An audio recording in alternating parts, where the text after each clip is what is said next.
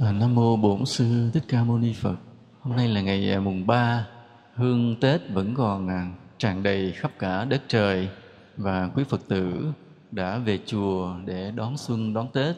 Điều đó chứng tỏ rằng trong lòng của mình, chùa là cái gì đó thiêng liêng lắm, Phật là cái gì đó cao cả lắm. Còn biết bao nhiêu con người cũng trong cái mùa Tết vui vẻ này đã đi tìm đến với những trò vui khác. Nhưng mà quý Phật tử trong lòng mình vì có Phật, có chùa nên đã về đây. Mà đúng thật, về đây là cõi Phật thì về đây là cõi xuân nha.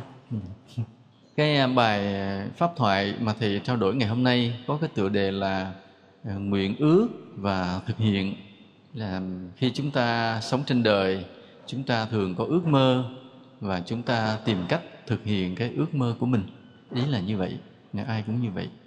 Cái ước mơ của ta thì nó lớn hay nó nhỏ tùy con người.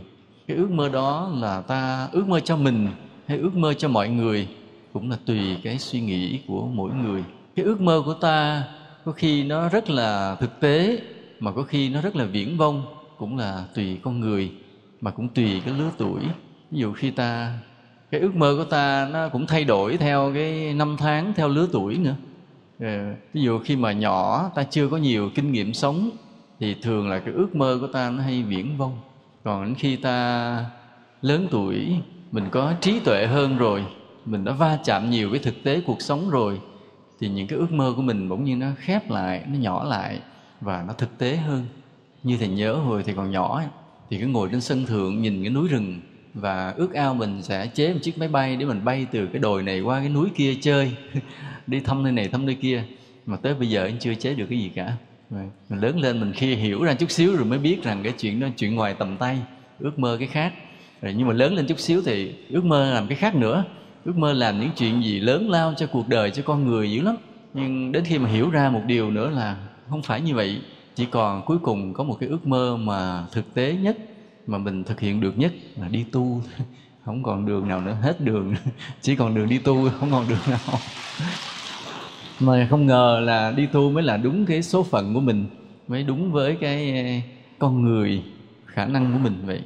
Lo tu là đúng. Còn những cái ước mơ khác lại là viển vông, không thực tế. Nhưng mà có những người khác, cái mà thầy cho là viển vông thực tế thì có những người khác họ lại làm rất là thành công. Ví dụ hồi nhỏ thầy cũng mơ ước mình làm nhà bác học, sẽ làm cái gì đó nổi danh cho Việt Nam mình được nổi tiếng với 5 châu 4 biển, là cũng có những nhà bác học. Nhưng mà lớn lên chút học ngu quá đó, thế thôi là bác học không nổi, tôi đành làm thất học thôi, xuống mức thất học được rồi đi tu. Mà thực ra thì đi tu cũng là do lời nhắc nhở của Hòa Thượng Bổn Sư Trúc Lâm Hòa Thượng Thích Thanh Từ. Lúc anh thầy còn trẻ, lòng còn nhiều nhiệt huyết, còn nhiều ước mơ, đến gặp Hòa Thượng cũng nói đến những cái lý tưởng của tuổi trẻ, ước mơ của tuổi trẻ. Hòa Thượng chỉ nói một câu: không bao giờ con diệt được hết lòng tham của con người. Nói đó thì giật mình liền. Đúng rồi, nghĩa là khi mình vừa lớn lên, mình mơ ước cuộc sống của mình là sống lợi ích cho tha nhân, mong là đem hạnh phúc đến cho mọi người. Nhưng mà hạnh phúc là cái gì? Hạnh phúc là cái gì? Trong khi con người ta không bao giờ ngừng cái sự đòi hỏi tham lam. Cái quan trọng nhất của con người thực sự chính là đạo đức. Khi con người có đạo đức, người ta không tham lam, tự người ta không sân hận, tự người ta không làm khổ nhau, thì đó là hạnh phúc. Ngay lúc đó thầy thay đổi quan điểm liền, rồi cuối cùng là đúng như vậy. Phải làm sao đem đạo đức cho con người, tức là đem hạnh phúc cho con người. Nhưng mà làm sao đem được đạo đức cho con người? Làm sao ạ? Có cách nào đem đạo đức cho con người? Còn cái nước đi tu thôi, làm gì nữa vậy? Hết đường rồi. Thì đã đi tu rồi chính mình phải tu dưỡng đạo đức để mình có kinh nghiệm trong cái chiến đấu với bản thân mình, với từng cái lỗi lầm của mình. Rồi mình mới có thể nói lên những điều đó, làm lay động lòng người và có thể làm người khác thực hiện theo được. Mà thực sự là như vậy. Nên thầy đã chọn cái con đường đó. Đó là cái ước mơ của cuộc đời riêng thầy. Tuy nhiên khi vào đạo rồi thì mới phát hiện ra có những cái điều ở trong đạo Phật nó hơi là lạ, hay mà kỳ kỳ. Đạo Phật là lạ, hay mà kỳ kỳ. Là khi bắt đầu vào đến đạo Phật, mỗi ngày tụng kinh lễ Phật, đọc những bài kinh ý tứ sâu xa, đọc những cái lời phục nguyện mà phải nói rằng là cái suy nghĩ bình thường của con người không thể suy nghĩ ra được. Ví dụ bây giờ thì nói để so sánh, quý Phật tử sẽ thấy những cái ước nguyện trong đạo Phật phải nói là những ước nguyện của những bậc thánh. Như bây giờ ví dụ khi ta đến chùa ta cầu nguyện điều gì? Ví dụ cái người mà bình thường hoặc là nói tầm thường thì đến chùa cầu nguyện là xin Phật gia hộ cho con được khỏe mạnh, gia đình con được may mắn, con làm ăn được phát tài. Đó là người tầm thường cầu nguyện cho mình. Thậm chí hôm qua thì nhớ hôm qua vậy, sau khi thầy giảng xong, các Phật tử vào trong nhà khách thăm thầy, thì mỗi người vào thì đến chào thầy, đều chúc thầy khỏe, vân vân. Nhưng mà có người đến chào thầy xong không chúc thầy mà nói những lời rất lạ lùng, thầy cũng hơi ngạc nhiên. Vào chào thầy xong cái quỳ xuống chắp tay nói: thưa thầy, cầu mong cho con được khỏe mạnh, cho con được làm ăn phát đạt. Thì bị bao nhiêu năm qua thầy mới có người rất lạ lùng này quỳ trước mặt thầy nhưng mà lại cầu cho mình. Thầy ngỡ ngàng, hơi lạ lạ, từ tai thì chưa quen nghe. Còn hầu hết đến gặp thầy thì ít ra cũng lịch sự chúc thầy một tiếng gì đó, chúc thầy khỏe khỏe, cho thầy bớt nghèo, bớt xấu rồi như vậy. Chứ tự nhiên có ông đến quỳ trước mặt thầy nhưng mà lại cầu cho chính mình, thầy hơi ngạc nhiên. Và thầy hiểu cái tâm lý này là có lẽ anh này cũng chưa hiểu đạo lắm, rồi cũng đi chùa như mọi người, rồi mỗi khi quỳ trước bàn Phật là toàn cầu cho mình. Thì thôi, đó là người khởi điểm, có tin đạo, có tin thần thánh, nhưng mà chưa hiểu đạo lý nên cứ cầu cho mình. Rồi có một người thứ hai vượt lên trên điều đó, là sau khi hiểu được đạo lý, sau khi chuyển hóa được tâm hồn mình trở nên cao thượng hơn, thì quỳ trước bàn Phật lại không cầu cho mình nữa, mà cầu cho bá gia bá tánh. Là thấy thiên tai địch họa nhiều quá thì mới cầu nguyện trên chư Phật là làm sao cho thế giới được thanh bình, chúng sinh được an lạc, nhà nhà được no cơm ấm áo, vân vân. Thì cái người này là đã vượt lên trên cái suy nghĩ thường tình. Mình mà quỳ bên cạnh cái người mà mình nghe người ta không cầu nguyện gì cho mình, mà chỉ cầu nguyện cho bá gia bá tánh là mình nể rồi đó. Cái người này là tâm hồn đã lớn lên, vĩ đại rồi chứ không phải là không. Mà cái hạng người thứ hai như vậy là đáng nể lắm rồi phải không? Đã vượt khỏi cái ích kỷ tầm thường của con người. Là trong tâm mình chỉ sống vì mọi người, nỗi mà trong lúc riêng tư nhất không ai biết mình hết, mình cũng chỉ cầu mong, cầu nguyện, ước nguyện cho mọi người. Người như vậy là hay lắm rồi đó. Ở đây được mấy người như vậy ạ? Ở đây nãy giờ vô chùa lễ Phật cầu cho ai? Thú nhận trước bình minh đi. Rồi mà nghe như vậy đã hay rồi ha. Nhưng mà khi ta vào trong đạo Phật, ta đọc những lời ước nguyện rồi, ta mới còn thấy sợ nữa. Những cái lời nguyện ước trong đạo Phật khủng khiếp lắm. Ví dụ như là khi mà vào chùa ta tụng kinh, nó có một cái bài phục nguyện cuối cùng câu này mà như là một sự thách đố cái trí tuệ và đạo đức của con người. Nguyện là pháp giới chúng sinh nè: tình giữ vô tình đồng thành Phật đạo. Tình giữ vô tình đồng thành Phật đạo. Trong cái lời kinh tụng phục nguyện, nghĩa là gì? Tình là gì? Tình tức là loài hữu tình, tức là loài có tâm thức, như là chúng ta, là như con người, như con chó, con heo, con chim, con tôm, con cá, tức là loài hữu tình có tâm thức. Giữ vô tình tức là cùng với, chữ giữ trong chữ nho nghĩa là với. Tình giữ vô tình, hữu tình với vô tình. Loài vô tình thì được xếp loại là cây, cỏ, đá, đất. Cái lời ước nguyện thế này là loài hữu tình cùng với loài vô tình đều thành Phật đạo. Nghe sợ. Nghĩa là có một người nào mà tâm hồn đến cái mức độ có thể, thì mình là con người là mình cầu nguyện cho mình thành Phật, cầu cho cái người tốt có thể thành Phật đạo, cầu cho thôi cho tất cả chúng sinh 7-8 tỷ người này có thể hiểu đạo rồi thành Phật đạo, thôi cũng là quá giỏi rồi. Nhưng mà không, tất cả loài hữu tình đều được thành Phật hết. Con muỗi, con kiến gì cũng thành Phật, con chó, con mèo gì cũng thành Phật hết. Mình nghe mình đã sợ rồi. Tại vì những loài đó là loài không thể thành Phật được. Súc sinh rồi là mất trí tuệ rồi.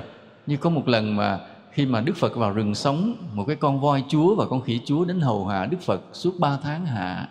Đến khi Đức Phật từ giả, Phật ra đi, Phật cứ nói với con voi câu này: ta rất thương con, nhưng ta không thể ở mãi để độ cho con được, vì kiếp này con không thể chứng được thiền định. Nói với con voi. Mặc dù con voi đó rất có linh giác, đó là con voi mà khi gặp Phật ở trong rừng, biết Phật là một bậc thánh cao cả, ngày ngày đi hái hoa hái quả đến hầu cúng Đức Phật. Tức là cái linh giác nó còn hơn cả con người. Nhưng mà đã làm súc sinh rồi, không thể chứng được thiền định. Khi Đức Phật từ giả đi khỏi rừng để quay trở về, Đức Phật nói: kiếp này con không thể chứng được thiền định. Sau con voi đó chết mới tái sinh làm người. Khi mà trở thành đệ tử Đức Phật rồi thì mới chứng được thiền định. Chứ còn mang thân súc sinh không thể chứng được thiền định. Vậy mà có một lời ước nguyện, tất cả loài hữu tình, kể cả loài súc sinh mà cũng thành Phật đạo được, thì ta thấy là hơi không tưởng, hơi ảo tưởng, hơi quá cường điệu. Nhưng mà nếu bỏ qua cái khía cạnh cường điệu đó đi, thì vẫn nghĩ rằng cái tâm hồn của cái người mà đặt ra cái lời ước nguyện nó lớn quá. Nhưng mà chưa đủ, còn nói luôn, nguyện luôn cả cây đá này cũng được thành Phật luôn. Thì ta thấy nó vượt ngoài sức tưởng tượng, vượt ngoài suy nghĩ, vượt ngoài sự luận bàn của con người. Ta chỉ biết kính phục mà hiểu không được. Tại vì nếu mà nói đem ra lý giải, cái loài con chó còn chưa thể thành Phật được, chưa thể chứng được thiền định, đừng nói tới cây đá. Nhưng mà đó là cái lời mà chư tổ đã ghi trong bài kinh. Cứ mỗi khi chiều xuống chúng ta tụng kinh, tụng xong hồi hướng câu đó: tình giữ vô tình, đồng thành Phật đạo. Thì thôi cứ hết thế hệ này tới thế hệ kia, ta cứ tụng cái bài đó và nuôi nấng cái ước nguyện của mình đối với vạn loài chúng sinh. Và cái ước nguyện đó là một ước nguyện đẹp. Thì đến cái mức độ mà như vậy rồi, tâm hồn ta mở tung ra. Khi một người đến với đạo Phật mà ta suy nghĩ về những cái câu kinh như thế, lòng ta mở tung ra. Ta thấy là không còn giới hạn nào để ta có thể là tự ràng buộc lấy mình nữa. Mà đến với Phật Pháp, ta phải mở hết cõi lòng ra, muôn loài, muôn cõi. Hoặc là khi ta đọc đến bộ kinh lớn như bộ kinh Pháp Hoa, trong đó diễn tả là Đức Phật đang thuyết Pháp ở cõi này, lại phóng hào quang ra, nương theo cái hào quang của Phật chiếu khắp 10 phương cõi nước đó. Chúng sinh nương theo hào quang đó mà thấy được vô số cõi Phật trong vũ trụ này. Ở những cõi Phật đó, những cõi nước đó, những thế giới đó cũng đang có Phật thuyết Pháp, cũng đang có Phật thị hiện thần thông, cũng có Pháp hội, có chư Thánh Tăng. Là đọc tới những bài kinh đó rồi mình choáng váng luôn. Nào giờ mình cứ nghĩ trái đất mình như là tất cả. Hoặc là có người hiểu biết khoa học thì thấy rằng lâu lâu có một vài cái dĩa bay tới viếng, thì chắc mình nghĩ đâu đó cũng có những thế giới văn minh. Nhưng không, trong kinh Phật những điều đó nói rất nhiều, là có những thế giới văn minh đến nỗi có những Đức Phật đã xuất hiện và giáo hóa, mà nương theo cái hào quang thần lực của Phật Thích Ca ở cõi này mà chúng sinh được thấy được vô số cõi Phật ở 10 phương. Thấy như vậy là cái đọc những bài kinh đó rồi tâm hồn mình mở toang ra, mình không còn giới hạn được. Mà chưa sợ đâu, chưa sợ tới khi mà ta đọc cái kinh Hoa Nghiêm mới sợ. Kinh Hoa Nghiêm là diễn tả khi Đức Phật vừa đắc đạo, trong cái hào quang của Phật chiếu sáng vô số cõi nước, và diễn tả từng cõi nước một. Mỗi cõi nước có cái cõi nước hình thù như một trái cầu tròn như ta, có cõi nước hình cong, có cõi nước hình dẹp. Tức là nhiều cái loại, tức là những cái hành tinh đó có sự sống đó, không phải hành tinh nào cũng tròn tròn như ta, mà thật sự có những hành tinh đã có những hình thù méo mó khác. Mà từ mấy ngàn năm trước Kinh Hoa Nghiêm đã nói điều này. Và sự tương quan giữa những cái cõi nước, giữa thần thông của chư Phật, chư Bồ Tát là không thể mà suy nghĩ nổi, không thể hiểu nổi. Nên nếu ta không có thanh tịnh tâm để đọc được cái bài kinh đó, ta điên liền, đầu mình vỡ tung liền. Nếu mà cứ theo bài kinh để mà tưởng tượng, đọc xong bài kinh rồi ngã xỉu liền. Chỉ khi nào tâm ta thanh tịnh, không suy nghĩ gì hết, thì đọc từng chữ vậy đó, là hiểu gì đó hiểu, không hiểu thì thôi, chứ không cố hiểu. Còn đọc những bài kinh đó mà cố hiểu, có khi mình phát điên liền. Ở trong đạo Phật, những hệ mà tư tưởng Đại Thừa, ta không tưởng tượng nổi. Chính vì vậy mà những cái giới như người bình dân, khi đọc những bộ kinh đó rồi choáng váng, không bước vào nổi. Còn những người có tri thức, những người có học thức, họ đến với Phật Pháp, đọc những bài kinh đó rồi, họ khâm phục đạo Phật vô cùng. Nói trên thế giới này, đây là chân lý. Mà cái chân lý của Phật Pháp nói trong đây, chân lý của Phật Pháp nói trong đây, nó không chỉ riêng cho một dân tộc nào, cũng không chỉ riêng cho một thế giới này, mà thật sự chân lý này là của cả vũ trụ. Là ta nghe ta khâm phục. Nhưng mà rồi, ví dụ như khi ta đọc đến bộ kinh Lương Hoàng Sám, là bộ kinh mà sám hối tội lỗi. Cái chuyện là do Ngài Chí Công Hòa Thượng Ngài viết ra. Vào thời đó vua Lương Võ Đế có một vị thầy, nó gần giống như quốc sư. Thì khi mà vợ hoàng hậu của vua mất, thì bà bị đọa là một loài rắn trong cái cõi vô hình, mà ngày đêm bị côn trùng rút rỉa. Tức là loài rắn này là loài rắn phi nhân á, mắt người không thấy. Tuy loài rắn mà thấy thì là loài rắn hữu hình, là súc sinh, nhưng mà lại là loài rắn trong cái cõi vô hình. Tức là trong cõi vô hình chứ nhiều súc sinh nó trống lắm. Ta đừng có tưởng là trong thế giới vô hình chỉ có ma mang hình người đâu nha. Thực sự có những loại ma mang hình thú nữa. Vì bà vợ của vua Lương Võ Đế là lúc sinh thời là một người rất có phước, tức là hoàng hậu. Nhưng mà do một cái ác nghiệp gì đó, kích bán tam bảo gì đó, chết đọa làm một loài rắn trong cõi vô hình. Và bà về báo mộng cho vua biết. Thì vua mới nhờ Hòa Thượng Chí Công cầu nguyện. Thì Hòa Thượng Chí Công viết một mạch luôn thành một cuốn Lương Hòa Sám dày như thế này. Ta tụng đuối luôn. Tụng đuối luôn, nhưng mà khi tụng rồi ta mới sợ cái trí tuệ của Ngài Chí Công Hòa Thượng. Tức là khi mà Ngài sám hối một cái lỗi, Ngài sám hối sâu xa từng trong tâm niệm, từng trong quá khứ, cái chưa khởi thành vị lai, trong cái việc mình tùy hỷ với người khác từng chút. Ví dụ thì nói như bây giờ nói cái tội sát sinh thôi. Coi chính mình đã sát sinh thì là phải sám hối rồi. Nhưng mà kiếp này sát sinh đã sám hối rồi, phải sám hối cho cái sát sinh ở những kiếp trước mà mình đã quên mất. Rồi phải sám hối cho cái sát sinh mà nghiệp đã ấn định mình sẽ làm ở mai sau, cũng phải sám hối để dừng lại. Mà cũng không phải là cho phần mình, mà lỡ có ai sát sinh đó, mình đã vô tình giúp người ta sát sinh. Ví dụ có ai hỏi anh cho tôi mượn cái cây, mình đưa cây cho anh ta mượn, ta ra cầm cây ta đập chết người khác, cái đó phải sám hối luôn. Rồi mình không biết, vô tình tiếp tay giúp người ta sát sinh cũng phải sám hối. Hoặc là trong một lúc giữa đôi bên đánh nhau, cái mình binh một phe này, mình chống phe kia, khi thấy phe bên này, phe mà mình binh đánh thắng bên kia, giết bên kia được nhiều, mình mừng vui, mình được quá, thì cái ác nghiệp của sự tùy hỷ đó cũng phải sám hối. Rồi cái sám hối cho mình rồi chưa đủ, phải sám hối là những người thân chung quanh mình, vì mình mà họ phải giết hại chúng sinh. Ví dụ như vì mình mà họ phải giết con gà, con vịt để nấu cho mình ăn, cũng phải sám hối cho họ. Vì sự thật là vì mình mới có sự sát sinh đó. Tức là khi mà Ngài phân tích một cái tội từ nơi mình và chung quanh mình, thì ta thấy không còn cái gì để nói nữa. Chẻ sợi tóc ra làm 4 làm 10, là tới chặt chẽ luôn, sám hối từng lỗi như vậy. Mà không phải là chỉ một tội sát sinh, quá nhiều tội trong mỗi một con người, mỗi một chúng sinh như thế. Nên cái cuốn Lương Hoàng Sám mà sám hối tội lỗi, đọc xong rồi là mình sợ liền, mà tụng xong rồi lòng mình thanh thản liền. Là bởi vì chừng như là tất cả những tội lỗi từ vô lượng kiếp của ta đã được phơi bày và được gột rửa. Thì đọc những điều đó rồi, ta thấy cái trí tuệ của những bậc thánh trong đạo Phật, các ngài tinh vi, ngài sâu sắc, sâu xa, lớn lao, bao trùm mà không có biên giới. Thì những cái tư tưởng đó, tất cả những tư tưởng, những vị thánh đó cộng với kinh Phật làm thành một hệ thống giáo lý của đạo Phật vĩ đại, không tiền khoáng hậu. Trước đạo Phật không thể có một tôn giáo nào mà có đạo lý sâu xa hơn, mà sau đạo Phật cũng không thể có một tôn giáo nào mà có những đạo lý sâu xa hơn, vượt hết trùm hết. Bây giờ ta chỉ việc là trích một phần cái đạo lý đó để ta tu tập thôi là ta đã thay đổi rồi, ta đã thành những người rất tốt rồi. Huống hồ là người nào mà có thể uyên bác được phần lớn đạo Phật để mà tu dưỡng tâm hồn mình, thì người này chắc chắn sẽ thành vị thánh kế tiếp. Nên đó là những cái tư tưởng của đạo Phật và những cái ước nguyện của đạo Phật. Tuy nhiên, chính vì những cái tư tưởng nó lớn quá, những cái ước nguyện nó lớn quá, nó choáng ngợp tâm hồn ta, và ta đã thỏa mãn ngang những tư tưởng đó, những đạo lý đó, những ước nguyện đó, ta không còn thời gian để thực hiện. Đây là một nhược điểm trong Phật giáo. Thì nói trong Phật giáo chứ không phải nói trong đạo Phật. Vì đạo Phật khác với Phật giáo chỗ nào? Đạo Phật là thầy muốn nói đến cái đạo lý của đạo Phật. Còn Phật giáo là thầy muốn nói đến cái sự tổ chức của đạo Phật.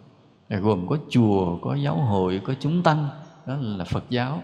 Còn thầy nói đạo Phật tức là nói cái đạo lý của đạo Phật, đó là chân lý, không thể nào sai. Nhưng Phật giáo coi chừng có nhược điểm đó. Nên có một cái người học giả, sau khi họ nghiên cứu đạo Phật và các tôn giáo, họ mới buộc miệng họ nói câu này: nói nhiều nhất là đạo Phật, mà không làm gì hết cũng là đạo Phật. Thực sự là vậy. Nói nhiều nhất là đạo Phật. Bởi vì khi ông đọc vào trong đạo Phật, những cái đạo lý mênh mông vô tận, sâu sắc, sâu xa, bao trùm đó, nói thì không còn ai có thể nói hơn đạo Phật. Không một tôn giáo nào, không một tư tưởng nào, không một triết gia nào có thể nói hơn được đạo Phật. Nên nói nhiều nhất là đạo Phật, nhưng mà không làm gì hết cũng là đạo Phật. Là sao? Khi ông đến ngôi chùa, ông thăm cái ngôi chùa, thì ngôi chùa ở đây với chùa ở trong phố đó, nên cái nhà hàng xóm mà cũng sát. Thì chùa với hàng xóm lúc nào cũng gây lộn nhau. Nghĩa là bên kia làm gì chùa bật chùa la, rồi chùa làm bên kia bật kia la. Thế là ông nói: ủa, như vậy là cái tư tưởng, cái ước nguyện mà đạo Phật nguyện là sẽ độ khắp chúng sinh, thì không biết độ chúng sinh nào. Nhưng mà cái nhà kế bên hàng xóm chùa thì không bao giờ được chùa độ, thì cứ gây lộn với chùa hoài. Có không ạ? Có không? Có. Thì có một lần cái thầy đến cái chùa thì thăm, thì thầy thấy cái chùa cũng trang nghiêm thanh tịnh, thầy khen. Rồi có cái chuyện gì đó, nói chuyện một lát, cái ông thầy trụ trì cũng nói: cũng không biết chừng cái người mà ở gần chùa nhất là kẻ thù của chùa, cũng không biết chừng. Người mà ở gần chùa nhất là kẻ thù của chùa, không biết chừng. Là bởi vì sao cứ gây lộn hoài, cứ xung đột hoài. Mấy đứa nhỏ hàng xóm cứ chạy vô chùa nó phá. Đến nỗi ông thầy trụ trì đó nói là có lần mà tụi hàng xóm nó vô phá chùa là tôi phải cầm nguyên một cái côn ra, tại ông cũng biết võ đó. Thì ông đứng hai chân đứng dang chân ra, chống cái nạnh này, chống một tay thì chống nạnh ngang hông, một tay thì cầm cái cây, dang chân ra, tụi bay ngon vô. Thì thấy ông thầy giống Thiếu Lâm Tự quá, tụi nó sợ nó không dám vô. Nhưng mà qua điều đó thì ta hiểu rằng là giữa chùa và cái xóm đó thiệt là cái xung đột với nhau, xung đột. Thì cái ông mà những người trí thức họ đến tìm hiểu thì họ mới ngạc nhiên. Cái lời mà những cái ước nguyện trong đạo Phật lớn đến không thể ngờ được, là thương yêu đến cả ruồi muỗi, thương yêu đã tôm cá lội dưới nước, cả chim trời bay xa bị thương hết.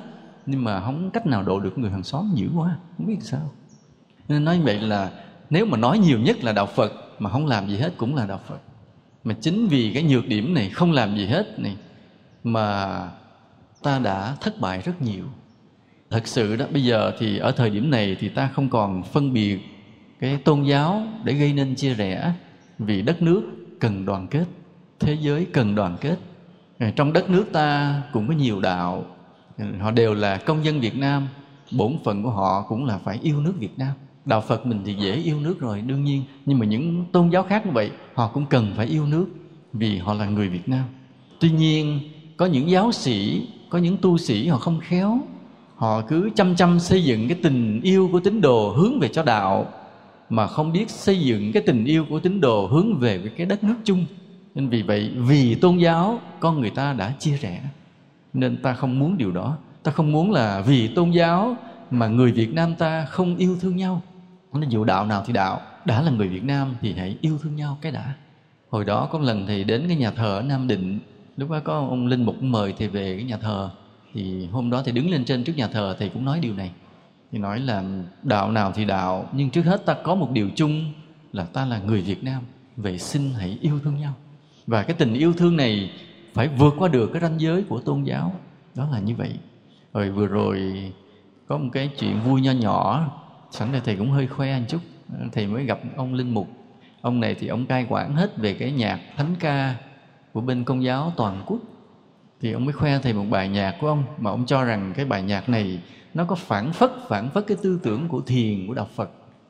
Ông khoe, ví dụ ông nói cái câu là, trong cái lời đó này là: con sẽ ngồi xuống bên lề của rạng đông, để cho mặt trời sẽ bừng lên ở trong con.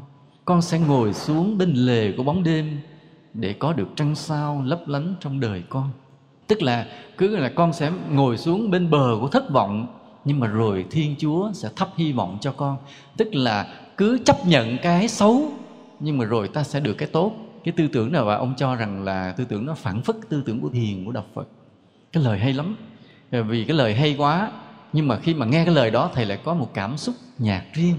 Cái thầy xin phép là thầy được phổ nhạc lại cái bài này. Tức là thầy lấy cái lời của ông, nhưng mà thầy viết nhạc lại. Nếu một lát nữa tiện thì thầy sẽ mở cho nghe. Thầy hát luôn nữa. Vừa ta sẽ nghe bài này và thấy Thiên Chúa, Giêsu, Maria tùm lum đóng, nhưng mà là do thầy phổ nên tức cười.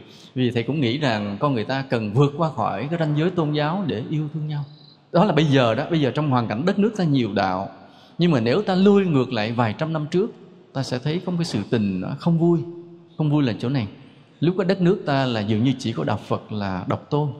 Thêm một ít người họ theo Nho giáo, nhưng mà cái Nho giáo, nhà Nho đó họ cũng theo đạo Phật luôn. Tức là họ vừa là Nho, vừa là Phật. Nhưng mà khi mà các giáo sĩ của bên Tây Phương họ đến, họ truyền đạo, thì họ nhanh chóng lấy được rất nhiều tín đồ. Vì sao vậy? Ví dụ những cái khu mà ở vùng Nam Định, Thái Bình, cái nọ, Ninh Bình là lấy trắng luôn cả những vùng rất là lớn. Những người dân đó theo đạo Thiên Chúa hết. Vì sao vậy? Vì sao mà nghĩa là cả ngàn năm đạo Phật ở nước ta như độc tôn, đến khi các linh mục, các giáo sĩ vào truyền đạo Công giáo truyền rất là nhanh. Và khi họ truyền đạo rồi có lực lượng tín đồ trong tay rồi họ phát động chiến tranh luôn. Và chính những người tín đồ Thiên Chúa đó là hoàn toàn theo Pháp để chống lại triều đình, chiếm nước ta luôn. Đó là một khoảng lịch sử buồn của dân tộc ta. Khoảng lịch sử buồn là những người dân Việt Nam đã tiếp tay để mà cho ngoại bang xâm chiếm, mà chính vì lý do tôn giáo. Nhưng mà những lịch sử buồn đó đã đi qua. Bây giờ ở trong cái thời đại mới, ta bỏ qua cái quá khứ buồn đó để ta đoàn kết với các tôn giáo bạn, nhằm xây dựng lại cái tình yêu dân tộc, nhằm xây dựng đất nước ta trong tương lai mới, nên ta bỏ qua. Nhưng mà hôm nay tại sao thầy phải nhắc lại một chút lịch sử buồn để thấy điều gì? Thấy cái điều là lúc đó đạo Phật như là độc tôn, nhưng mà các thầy ta không làm gì cả, không truyền bá. Chính vì không chịu truyền bá, chính vì quý thầy mình không truyền bá, cứ ở yên trong chùa tu, ai biết thì đến, không biết thì thôi. Chứ quý thầy không cất công đi đến nhà này, đến nhà kia, đến vùng này, vùng kia để truyền bá. Cho nên có rất nhiều vùng mà dân không hiểu đạo Phật, không biết Phật là gì. Đến khi có một giáo sĩ tới, ông là người Tây Phương, nói bập bẹ, không rõ tiếng Việt Nam. Vậy mà nói vài tiếng người ta theo đạo mất tiêu. Và chính vì cái việc mà người ta theo đạo rồi, người ta nghe lời ông giáo sĩ đó, người ta cầm súng, cầm gươm chống lại đất nước mình. Nên nói rằng bây giờ nếu mà nói là truy lại cái quá khứ buồn, thì ta mới buồn vì những người đó là người Việt Nam mà lại theo tôn giáo khác để chống lại đất nước. Nhưng mà nếu truy thêm một chút trách nhiệm nữa thì xin thưa trách nhiệm đó là của đạo Phật, của Phật giáo. Cái lỗi đó là của Phật giáo. Chính vì nói rất nhiều mà làm không chịu làm gì hết. Đúng như một cái nhà học giả nghiên cứu họ đã nói nhiều nhất cũng là đạo Phật, mà không làm gì hết cũng là đạo Phật. Như thầy là người nói lải nhải, nói nhiều dễ sợ luôn. Nhưng mà thầy có làm chút chút thầy cũng có làm chút chút. Và những Phật tử theo thầy cũng vậy. Có những người Phật tử theo làm đệ tử thầy, quy y với thầy, rồi làm những việc Phật sự. Đến lúc nào đó cái chép miệng than: thầy ơi, theo thầy cực quá. Cái thầy mới nói: thôi ráng đi, mai mốt còn cực hơn nữa, ráng. Mà là đệ tử thầy là như vậy á. Đệ tử thầy càng theo thầy càng cực, càng theo thầy càng khổ, càng theo thầy càng bị người ta chửi. Nhưng mà không sao, vậy mà vui, không sao. Có đúng không ạ?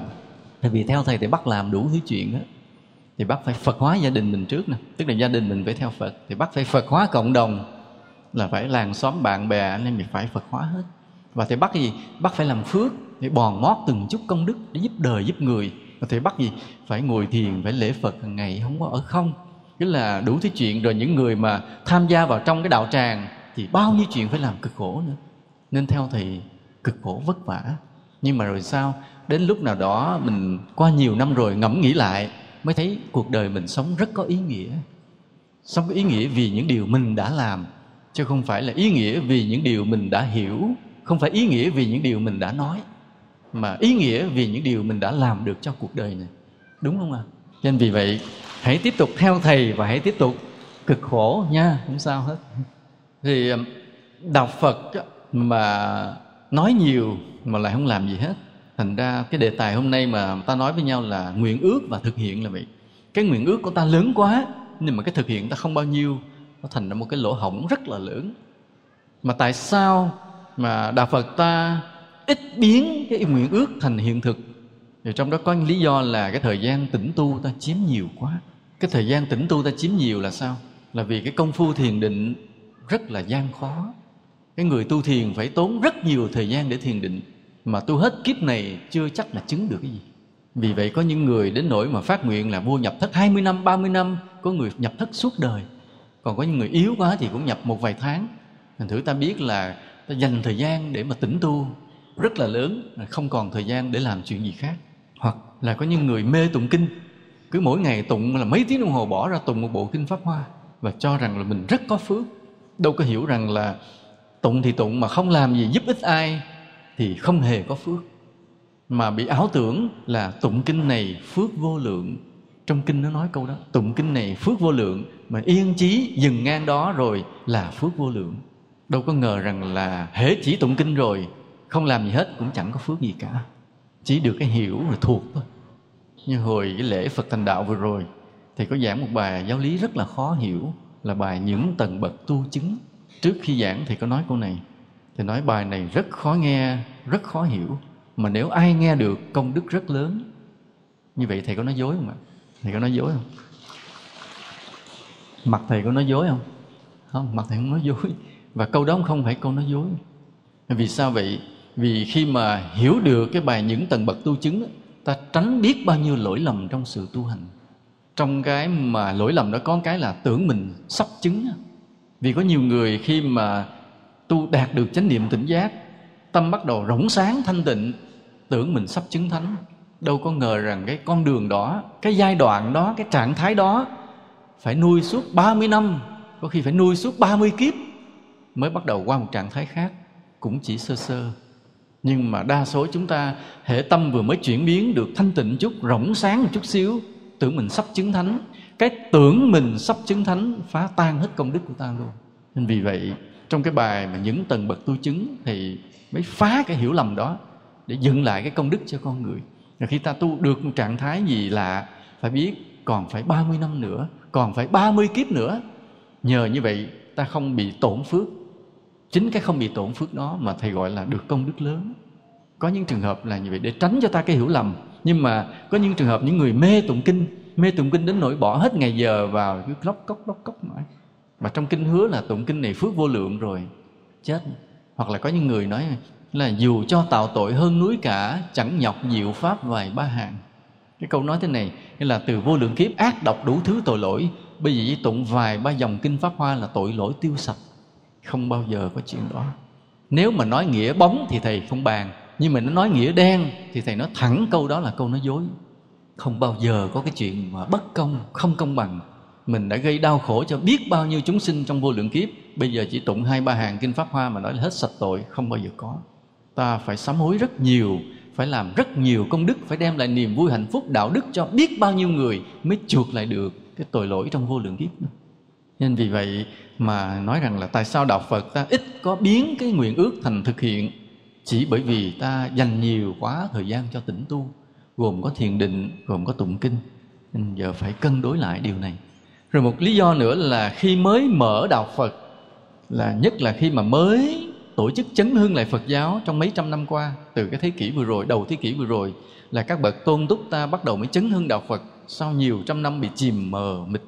Thì khi mà mới chấn hưng đạo Phật thì các vị tôn túc cứ tập trung là tổ chức giảng dạy giáo lý, tập trung giảng dạy giáo lý thôi.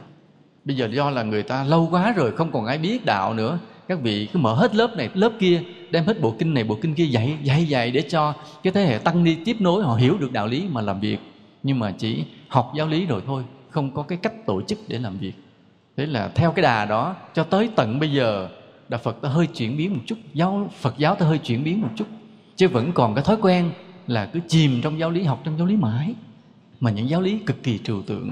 Đâu biết rằng là đối với đạo Phật phải học rồi hành, hành rồi học, học rồi hành. Hai cái cân đối như vậy ta mới hiểu sâu được giáo lý.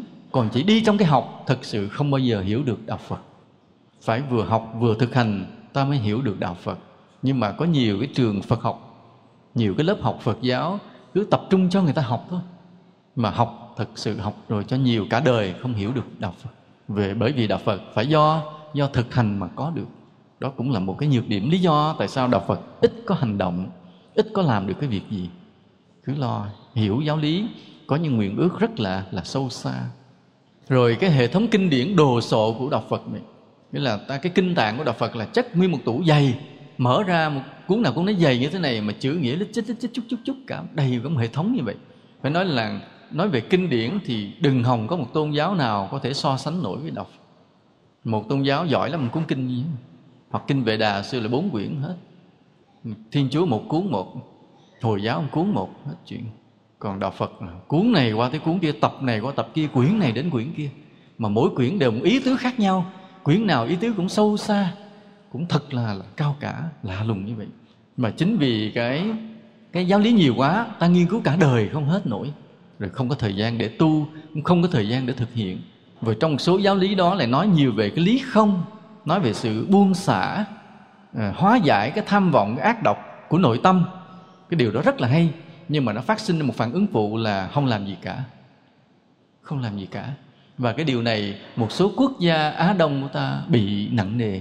Ví dụ ta qua bên Lào, ta sẽ thấy chuyện này. Là các nhà sư của Lào khi mà giảng đạo cho dân á, chỉ nói câu này: thôi đừng có tham, đừng làm gì nữa nha, ráng tu đi. Dân Lào không làm gì hết, rất lười, không làm gì hết. Ở đây có ai qua Lào chưa? Quý Phật tử có ai qua Lào? Ta sẽ thấy, nghĩa là cái người ở bên Lào mà ta thấy năng nổ buôn bán làm này đầu thứ kia là ai? Toàn là người Việt Nam, mà nhất là người Nghệ An. Nghệ An qua bên đầu tư muốn lấy hết nước của người ta, làm ăn đủ thứ, còn người Lào ở không để cho người Việt Nam mình nuôi. Bởi vì các ông sư dạy đừng làm, như làm là tham, chết là cái đó.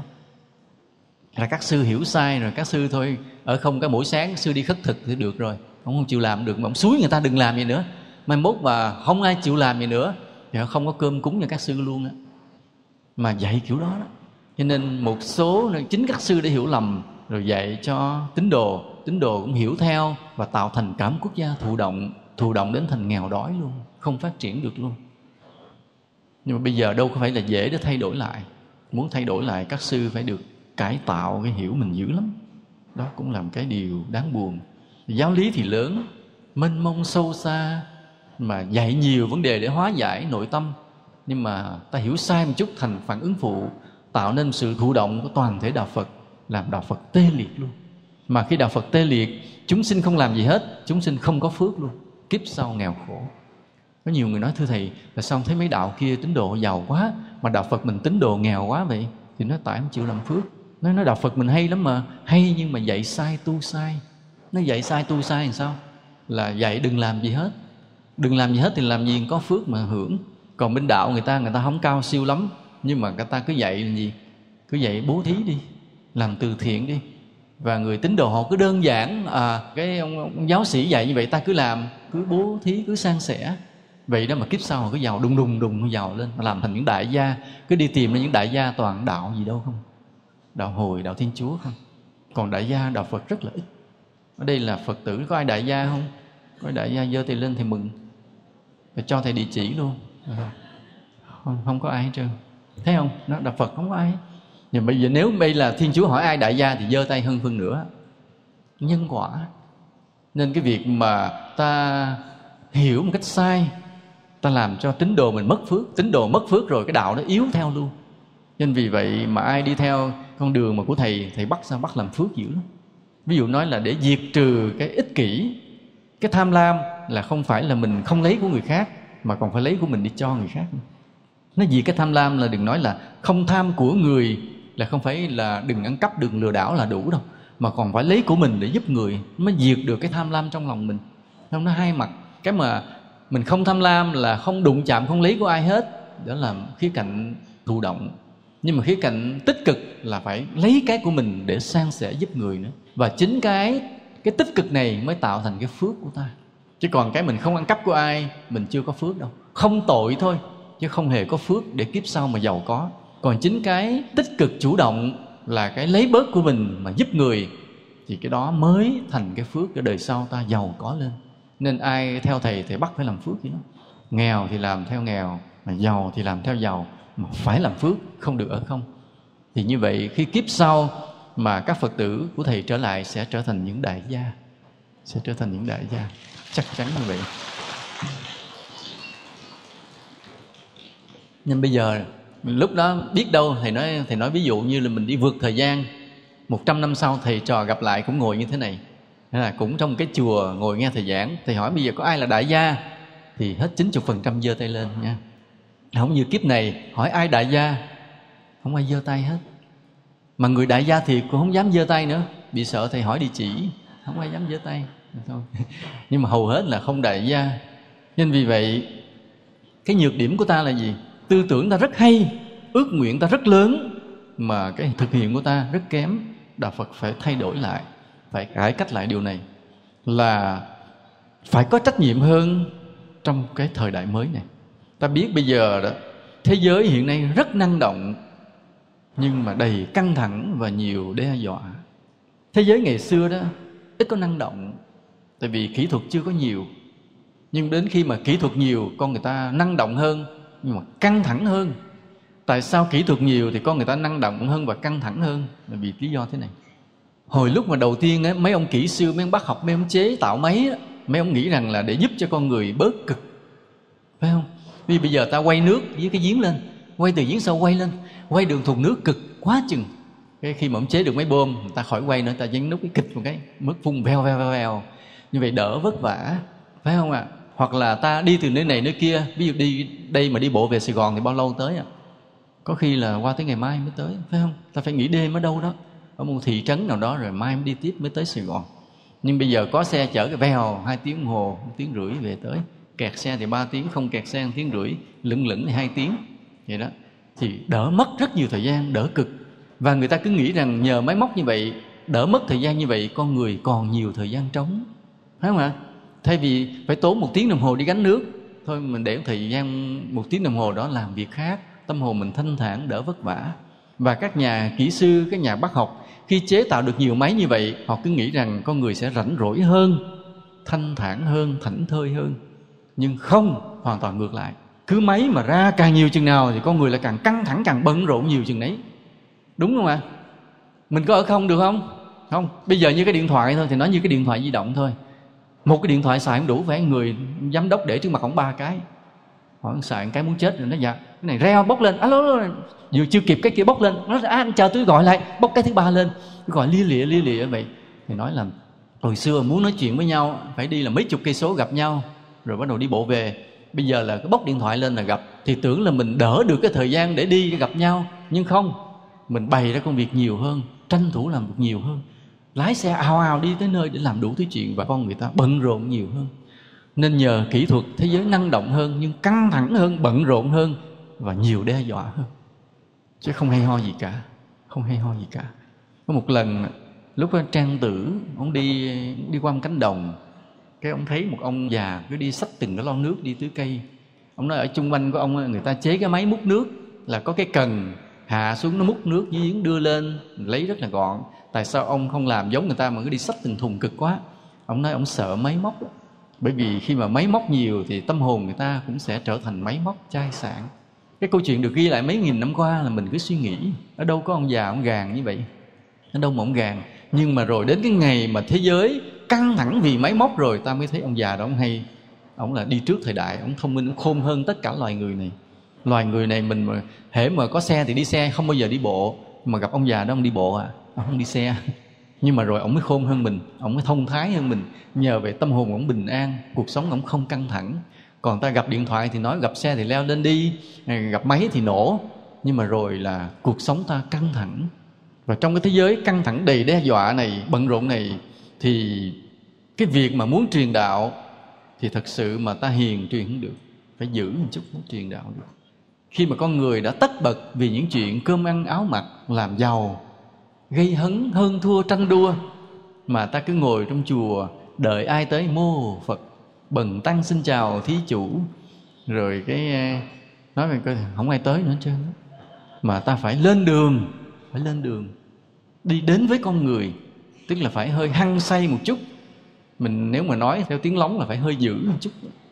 Giống như Đức Phật, hồi đó khi Đức Phật dạy được 61 vị chứng được A-la-hán, Đức Phật bảo là các ông phải lên đường đi ra 10 phương 8 hướng mà đem cái đạo lý này dạy cho chúng sinh.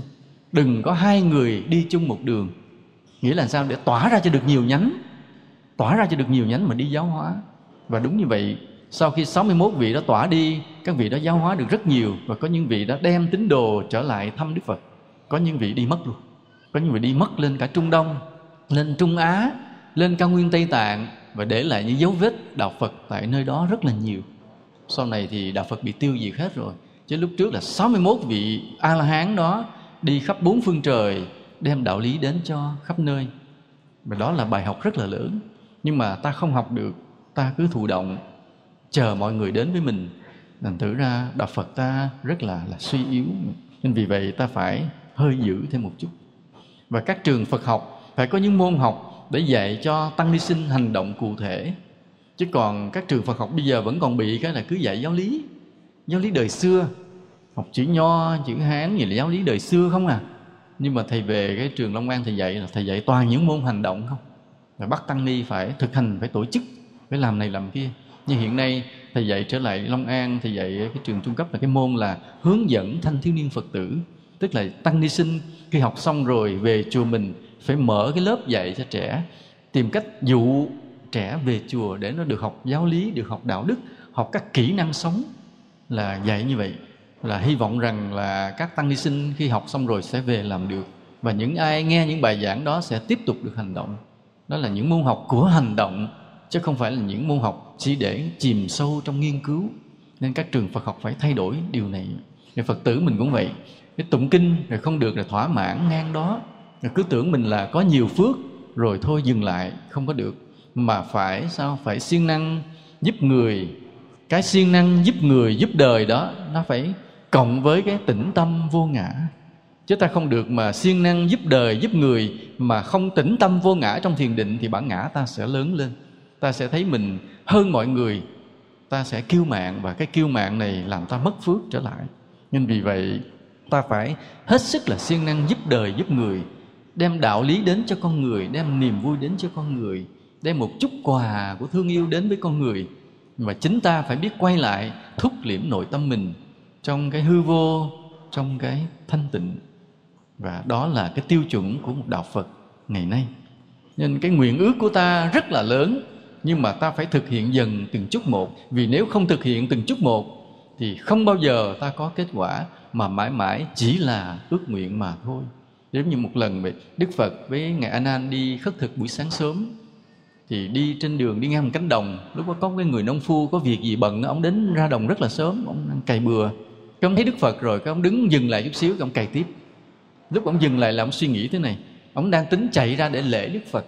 Ông tính là bỏ cái cày để ông chạy băng ra ngoài đường quỳ xuống lễ Phật. Nhưng ông nghĩ thôi để mai hoặc lát chiều về gặp Thế Tôn rồi lễ cũng được, giờ cày cho xong luống cày. Ông chỉ nghĩ thôi. Ông dừng lại chút xíu, ông nghĩ khừng lại, ông cày tiếp. Mà Phật đọc được ý nghĩ của ông liền, Phật đọc được tâm liền.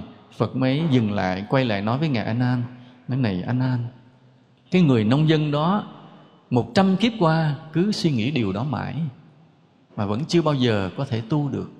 Ngài A Nan mới hỏi Bạch Thế Tôn, người nông dân đó vừa suy nghĩ gì ạ? Phật mới nói rằng này A Nan, cái người nông dân đó vừa dừng tay cày một chút, vì định bỏ cày để ra đây đảnh lễ Như Lai, nhưng mà lại tiếc việc nên mới hẹn thôi để đợi hôm khác sẽ lễ Thế Tôn, hoặc là chiều về gặp lễ Thế Tôn, nên không lễ. Và cứ 100 kiếp cứ như vậy, là cứ hẹn hãy để hôm sau, hãy để hôm sau, và vĩnh viễn không gặp được Phật Pháp nữa. Ta thấy chưa? Tức là ước nguyện đó mà không thành được thực hiện, bởi vì ta không làm từng chút. Còn ta bắt tay ta làm từng chút rồi, bắt đầu cái nhân quả nó gieo xuống, lớn lên dần dần, lớn lên dần dần. Ví dụ ta có cái hạt giống rồi, nhưng không bao giờ ta chịu đem ra đất gieo, không bao giờ có lên cây lên trái. Ta có cái hạt giống rồi, nghĩa là gì? Ta có ước nguyện rồi, ta có cái ước nguyện của giải thoát giác ngộ rồi, ta có cái ước nguyện là đem hạnh phúc, thanh bình, an vui cho chúng sinh rồi. Giống như trong kho mình có một nắm hạt giống, nhưng rồi cứ để đó. Nó hơn cái người không hề có hạt giống. Có những người trong nhà không có hạt giống, là có những người trong tâm không hề có những ước nguyện thanh cao. Ta hơn họ là ta có, vì ta có đọc kinh, ta có tùng những lời ước nguyện, ta có hạt giống, nhưng không bao giờ đem gieo. Thì sao? Vĩnh viễn ta là người nghèo, không bao giờ thành cây thành trái. Nên vì vậy hãy mang những hạt giống đó gieo xuống đất, tưới tắm, chăm sóc, nhổ cỏ, bắt sâu, và cây sẽ lớn lên dần dần. Đến một ngày nào đó hoa trái trĩu đầy, ta sẽ được hưởng những cái trái lành ngon ngọt đó. Thì cũng vậy, ta đến với Phật Pháp, ta đã có cái hạt giống của ước nguyện. Ta đã ước nguyện rằng ta sẽ đạt được thiền định, ta đạt được vô ngã, ta sẽ chứng được giải thoát giác ngộ. Ta đã có ước nguyện là ta yêu thương được tất cả chúng sinh. Ta có ước nguyện rằng ta đem đến cho chúng sinh cõi giới này niềm vui, thanh bình, hạnh phúc, đạo lý, giác ngộ. Thì hãy đem ước nguyện đó ra biến thành hành động. Hãy ngồi thiền, tĩnh tu, hãy lễ Phật sám hối, hãy đến với con người để nói với nhau những lời yêu thương, tử tế, đạo lý. Làm sao cho đạo lý này lan dần giữa cuộc đời này. Và một kiếp nào đó, cái cây ước nguyện của ta nó thành trái trĩu quả, và ta sẽ trở thành những bậc thánh phi thường, công đức vô lượng, mà chúng sinh chung quanh ta hưởng được biết bao nhiêu điều tốt đẹp. Nên vì vậy là hãy gieo cái hạt giống ước nguyện đó xuống đất, và tưới lên đó những giọt nước đầu tiên. Phật đã cho con nhiều ước mơ, phải đâu chỉ để dệt vần thơ, mà để con mang vào cuộc sống, làm nên từng chút dẫu đơn sơ. Có khi con chỉ có nụ cười, giữa đường gặp gỡ gửi tặng người, là chút từ bi con gom góp, dần dần thành tựu đến cao vời. Có khi con vất vả sớm chiều, giúp đời xây đạo biết bao nhiêu, cũng là thực hiện điều mơ ước. cúng dường lên đấng rất cao siêu. Nam mô Bổn Sư Thích Ca Mâu Ni Phật. Đó là món quà của thầy, cũng là lời chúc Tết đầu năm nha.